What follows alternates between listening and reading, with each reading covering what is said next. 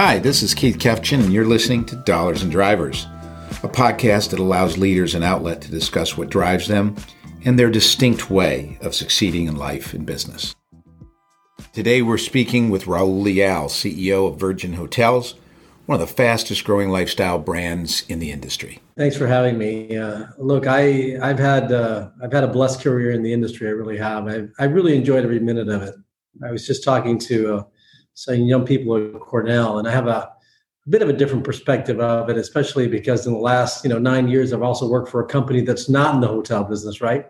Yeah. So it's a bit of a different perspective. But I really came to terms with why I was in the hotel business quite a while back, and I'll tell you the story. I was actually running when I was the president of Desires Hotels, the boutique hotel company.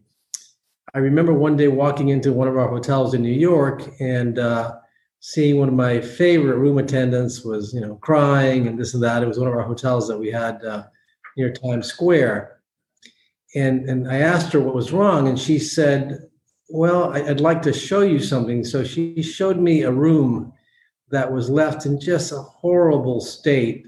It was horrible. No human should be forced to have to clean that up. And she looked at me and she said, they just don't really care about us. These people, what we do really isn't important to them. And I started thinking about it. And I had a sanitation company actually come in and clean the room. I did. I couldn't stand it. I said, take the rest of the day off. I told the GM, and we called in a sanitation company. It kind of broke my heart, but I started to think it through. It's like 20 years ago now. And I said, what we do is really important in the industry. And the more I traveled, and the more I became a traveling executive. And I took that approach and started to see how hard our people work throughout. And, they take care of us when we get there. They make sure that we're safe, that we're secure, whatever else. And I just really took it upon myself to become an evangelist with our teams everywhere to make sure that they knew that their job is really, really important. Just because, nobody sees you cleaning up that room or whatever else. So I think as an industry, sometimes we underestimate the importance that we have in general, just taking care of people like myself that travel over 100,000 miles a year and just want a safe, secure environment. And I think that piece of it pushes me still to really make the industry better. And it's something that I talk to our teammates about all the time. So I'm still very much passionate about it. Yeah. How did you get on the right path? I mean, there's clearly a million things that you can do in your life. Why this? Why do you feel this is been the right path for you? Well, it was early for me. I mean, I've told the story many times, but I started working with my dad, who was in the restaurant business, and he was a Cuban immigrant. They'd lost everything in Cuba, and then when I was about 16, I started working with him in the industry and as a busboy. And I've always been very curious and observed a lot. And I used to look at the GM come in every day and have breakfast and lunch, sign the bill. And I thought that was a lovely job. So my first motivation was a 16-year-old saying, geez, I really want that job, Dad. And I'd actually dropped out of school to work. And my dad said, you probably should go back to college, which I did eventually, actually. But he postured it in a way that really made me want to go back to school, right? But I think I fell in love with the business at a very young age. And I was very lucky. I've really been lucky with mentors throughout my life. I think mentorship for me has been tremendous, and I like to pay that back a lot, as much as I can today with younger people. But I was lucky along the way. I had some great mentors that, kind of showed me the value of discipline. And I wasn't very disciplined. I mean, that's really the truth. I was all over the place as a young kid trying to figure out what I was trying to do. But they showed me the value of discipline and working hard, and that I learned from my dad. So I've been lucky enough to have great mentors in the industry, and I highly recommend that for everybody and younger people, that if you can find a great mentor to help you, it's the best thing ever. You work for, however you want to put it, with one of the iconic businessmen in the world, and Sir Richard Branson. And what's different about working for a person like that, good and bad? Well, look, I think it's just as advertised. I mean, I think Richard motto is basically hire talented people and let them do their job, right? Mm. So the great thing about Richard is he provides you input and you have thoughtful conversation, and then he moves on and has faith and trust in you. But I think everything that the organization stands for, and all the ways that they try to help different people, not only in their own businesses but outside in the world, is just a great example of an organization that really does care, about people and planet. So I think that's the best side of it.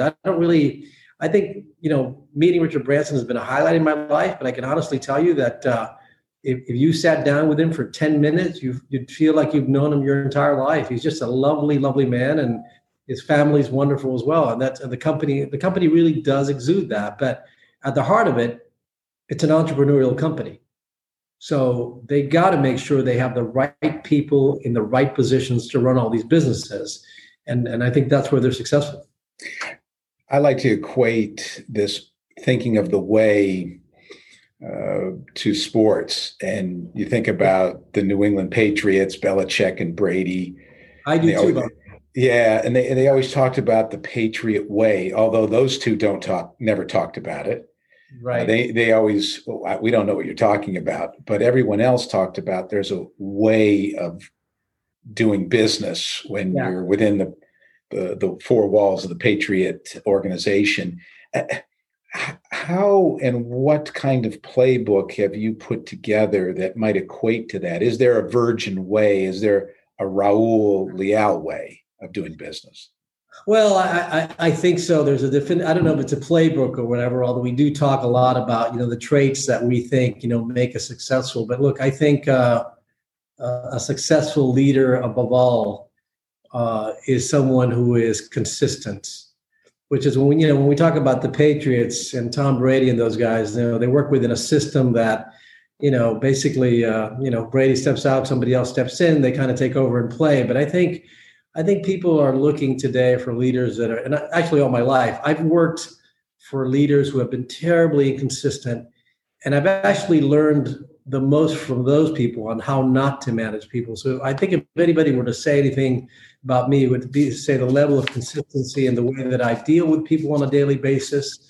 I'm very much process improvement oriented. Now, you wouldn't know that based on our various conversations, but during my tenure at Interstate Hotels, my hotel actually won an award for best total quality management hotel. And I learned a lot back then about quality improvement process and how important it is to have the processes in place behind the scenes to be able to execute. And I think that's the key to it, that, we overlay the business with something we call the Virgin tone of voice. And the Virgin tone of voice doesn't mean that you have to speak English accent. As you know, it'd be terrible because I'm Cuban, so that would be awful, right? But right. It does mean that we have a way of Virgin speak, and, cheeky, irreverent. Our marketing is a little different, but behind the scenes, there's a real machine. There's real systems. There's real standard operating practices. There's things that remain that help you be consistent day to day. But I do think the attitude and the tone is really set by the leader. And if a leader can, consistently show that the way they operate benefits their organization and their teammates, and is a good listener, I think that hopefully some of the things that would be said about my style, I hope. Actually, Richard complimented me. He gave me a great compliment one time. After we opened the hotel in Chicago, he hadn't seen it before we began renovation. And when he walked around and saw all the differentiators, he looked at me and he said, "Wow." He said, "You are a really great listener. This place exceeds my expectations." So I thought that was a great compliment. Absolutely. Talking about kind of definitive dollar issues, because, again, want to make sure that it's not just 30,000 foot Sure. discussions. There's been a hot topic of, pay for performance. How do you value people? How do you put a dollar value on, for example, this person who was cleaning a room and came to you crying? How do you go about that process of putting a dollar value on people's contribution within an organization like yours? Well, look, I think in any organization, at the end of the day, we are there to make a profit for the people that have taken the risk, right? The shareholders, the people that have invested money in you and the company and what forth. And, sometimes our teams don't understand that that's money at risk that's being put out. That some shareholders don't want to start out a company just to start it out for the benefit of the people working there. They're investing their money and they want a risk adjusted return. So, from my perspective, we look at everything really, and I always have from a return on investment perspective, whether it's financial or it's human capital or anything from whether it's a new training program that we want to roll out. What are the real world KPIs that help us get a return on those training dollars, for example? Look, it could be just a matter of getting a better employee opinion survey that we think will have a positive effect on the NPS score of the hotel, right? But I do think that if you look at everything, including human capital from a return on investment, and the fact that, a vibrant culture, in my opinion, that's measured and tracked and people are trained properly does lead to higher levels of profitability. But I do think there's an ROI in everything, and that has to be your mentality, one way or the other. Yeah, there's certainly been, again, a lot of discussion about the haves and the have-nots, the split in our country and just politics and everything else. COVID certainly has had an impact on that as well. Who's getting disproportionately affected? How are you dealing with so many people that live paycheck to paycheck that are probably on your payroll or maybe not? Look, gingerly, we are, we've done a lot. We tried to do as much as we can. We probably, haven't furloughed as many people as everybody else. We certainly have kept, the management teams on at all the hotels. We haven't reduced, salaries. We've kept the team at home office intact, and that's just the way that Virgin does business. But we do communicate a lot with the people, even the people that are furloughed. So we have one of our processes is something that we rolled out a long time ago. We have an internal employee app called The Beat, and through The Beat, we're able to communicate with people that are either still on the payroll, furloughed, or whatever else, keeping them. We were actually providing training on The Beat for people who are actually furloughed or laid off that they could still access even though they weren't our employees, right? So I think we're always thinking about those people. We're hoping to bring them all back. Some of those people are like family and it breaks our hearts, right? But I do think that you can't be in a silo. Leaders during this period of time have to step out. They have to keep talking to their teams however they can, especially the people that are laid off and you don't see them anymore for a while, and they're kind of out of sight, out of mind, right? So I think that there has to be a heightened degree of communication now more than ever, because hopefully, look, however you treat your team members now during this time period, that's what you're going to get when they come back, because I think they're going to remember, the way that you treated them during this time period and their families. And it could be just communication, because a lot of people know that there's not a lot of money out there right now. Yeah. Strategy and planning. I hear those words a lot over the years I've interviewed people. Everyone talks about their strategy.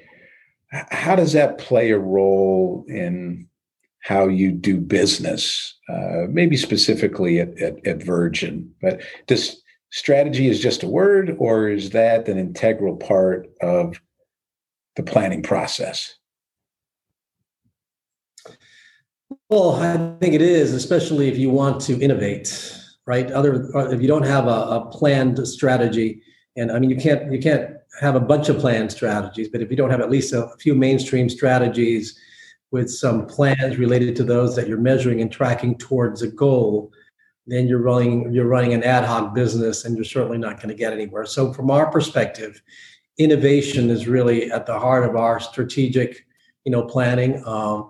A great example is, look, we had started some innovations to our app, and we had a 6-month plan, a strategic plan that we put together internally that we worked through, and we relaunched the app again in September. That was a big leap for us, because as a small company, we certainly don't have the resources of a Marriott or a Hilton to do what we're doing with that app. But it took us, 6 months of internal planning, communication, following up, measuring and tracking the information, doing the consumer rollouts before even. So that's just one example. But I think in an organization, there always has to be some strategic initiatives that are being planned by the leader and holding other people accountable in their departments and making sure that you have that you're starting with the end result in mind. But Virgin's a pretty strategic organization, and we follow suit. But it's easy to get caught up in too many plans and actions. So when you're talking about being strategic, be strategic. Focus on one or two things at a time, in my opinion, that you are really actually going to get done. The hotels submit to us, some quarterly plans and actions because business plans change today. And I'm always saying to them, look, bring these down by 25 or 30%. Let's just put in front of us the things that we can actually get done. And if we do one great thing a year, then we've accomplished a lot. There's big talk, especially during COVID, about the ability to adapt, be flexible. I, again, hear those words a lot too. How are you guys adapting? And have you been flexible with your business model, whatever it might be?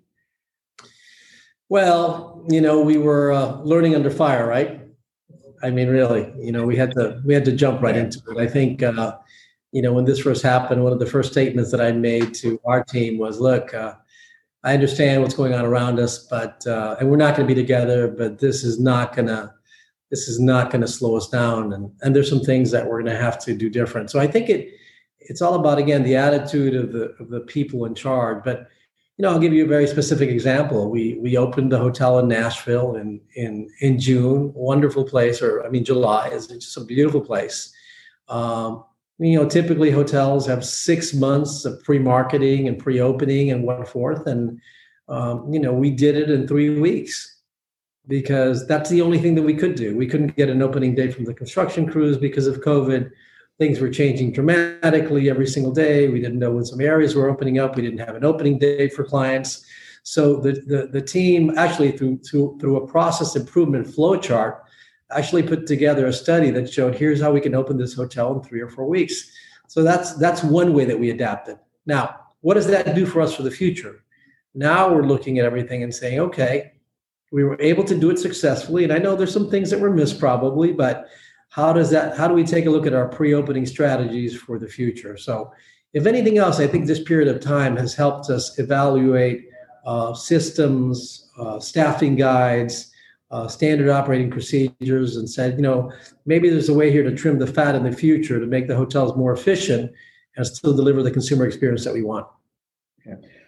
How do you view competitors? What do you get from them or not get from them? Are they just people that you're supposed to pummel? Well, that's the way I think about it. I believe it. I believe it. What did Vince Lombardi say?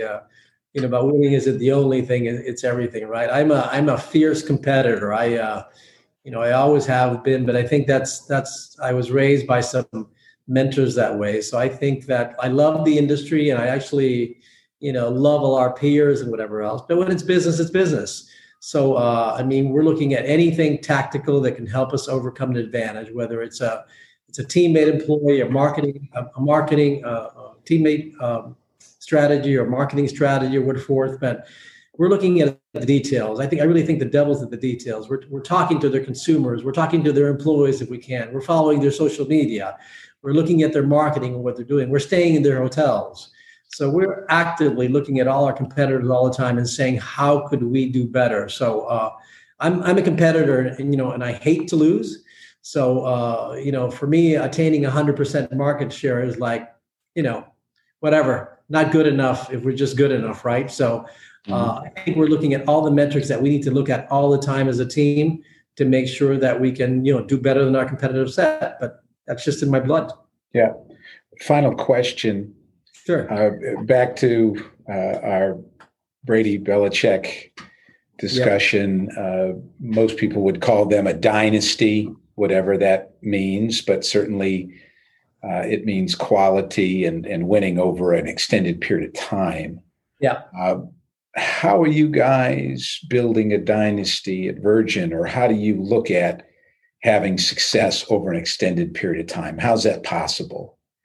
Well, I think you start with, first of all, companies today do have to have a purpose, and people need to feel that they're working with a company that aligns with their values and their purposes. So, if you look back at some of the great companies in history and you do some research, some companies that have been around for a long, long time, maybe like the Hewlett Packards of the world, Mm-hmm. they've had, maybe 8 CEOs at this point since they launched that company. They're still a world-class company. And there's so many companies like that have been around for a long time and have continued excellence. And so what's the key, right? Right. So the key is that it shouldn't be up to one charismatic CEO or charismatic operations person. The key is in the beliefs and the purpose of the organization and how that aligns with those teams and how you stay with that during good and bad times. When times are good, it's easy. When you have whatever your purpose is to support your purpose. But, the companies that are going to come out of this better during this time period is the people that said, these are our beliefs. This is our value system, first and foremost, and we're going to carry these into the war, and that's going to make the company sustainable, for a long, long time. But I don't think you can deviate from your values, especially when things go wrong. And I think the way to sustainable, excellence in business and in sports is to support your purpose and beliefs. Appreciate the comments and the time. As always, you're taking a few minutes out of your busy schedule. Thanks for listening to Dollars and Drivers. Until next time.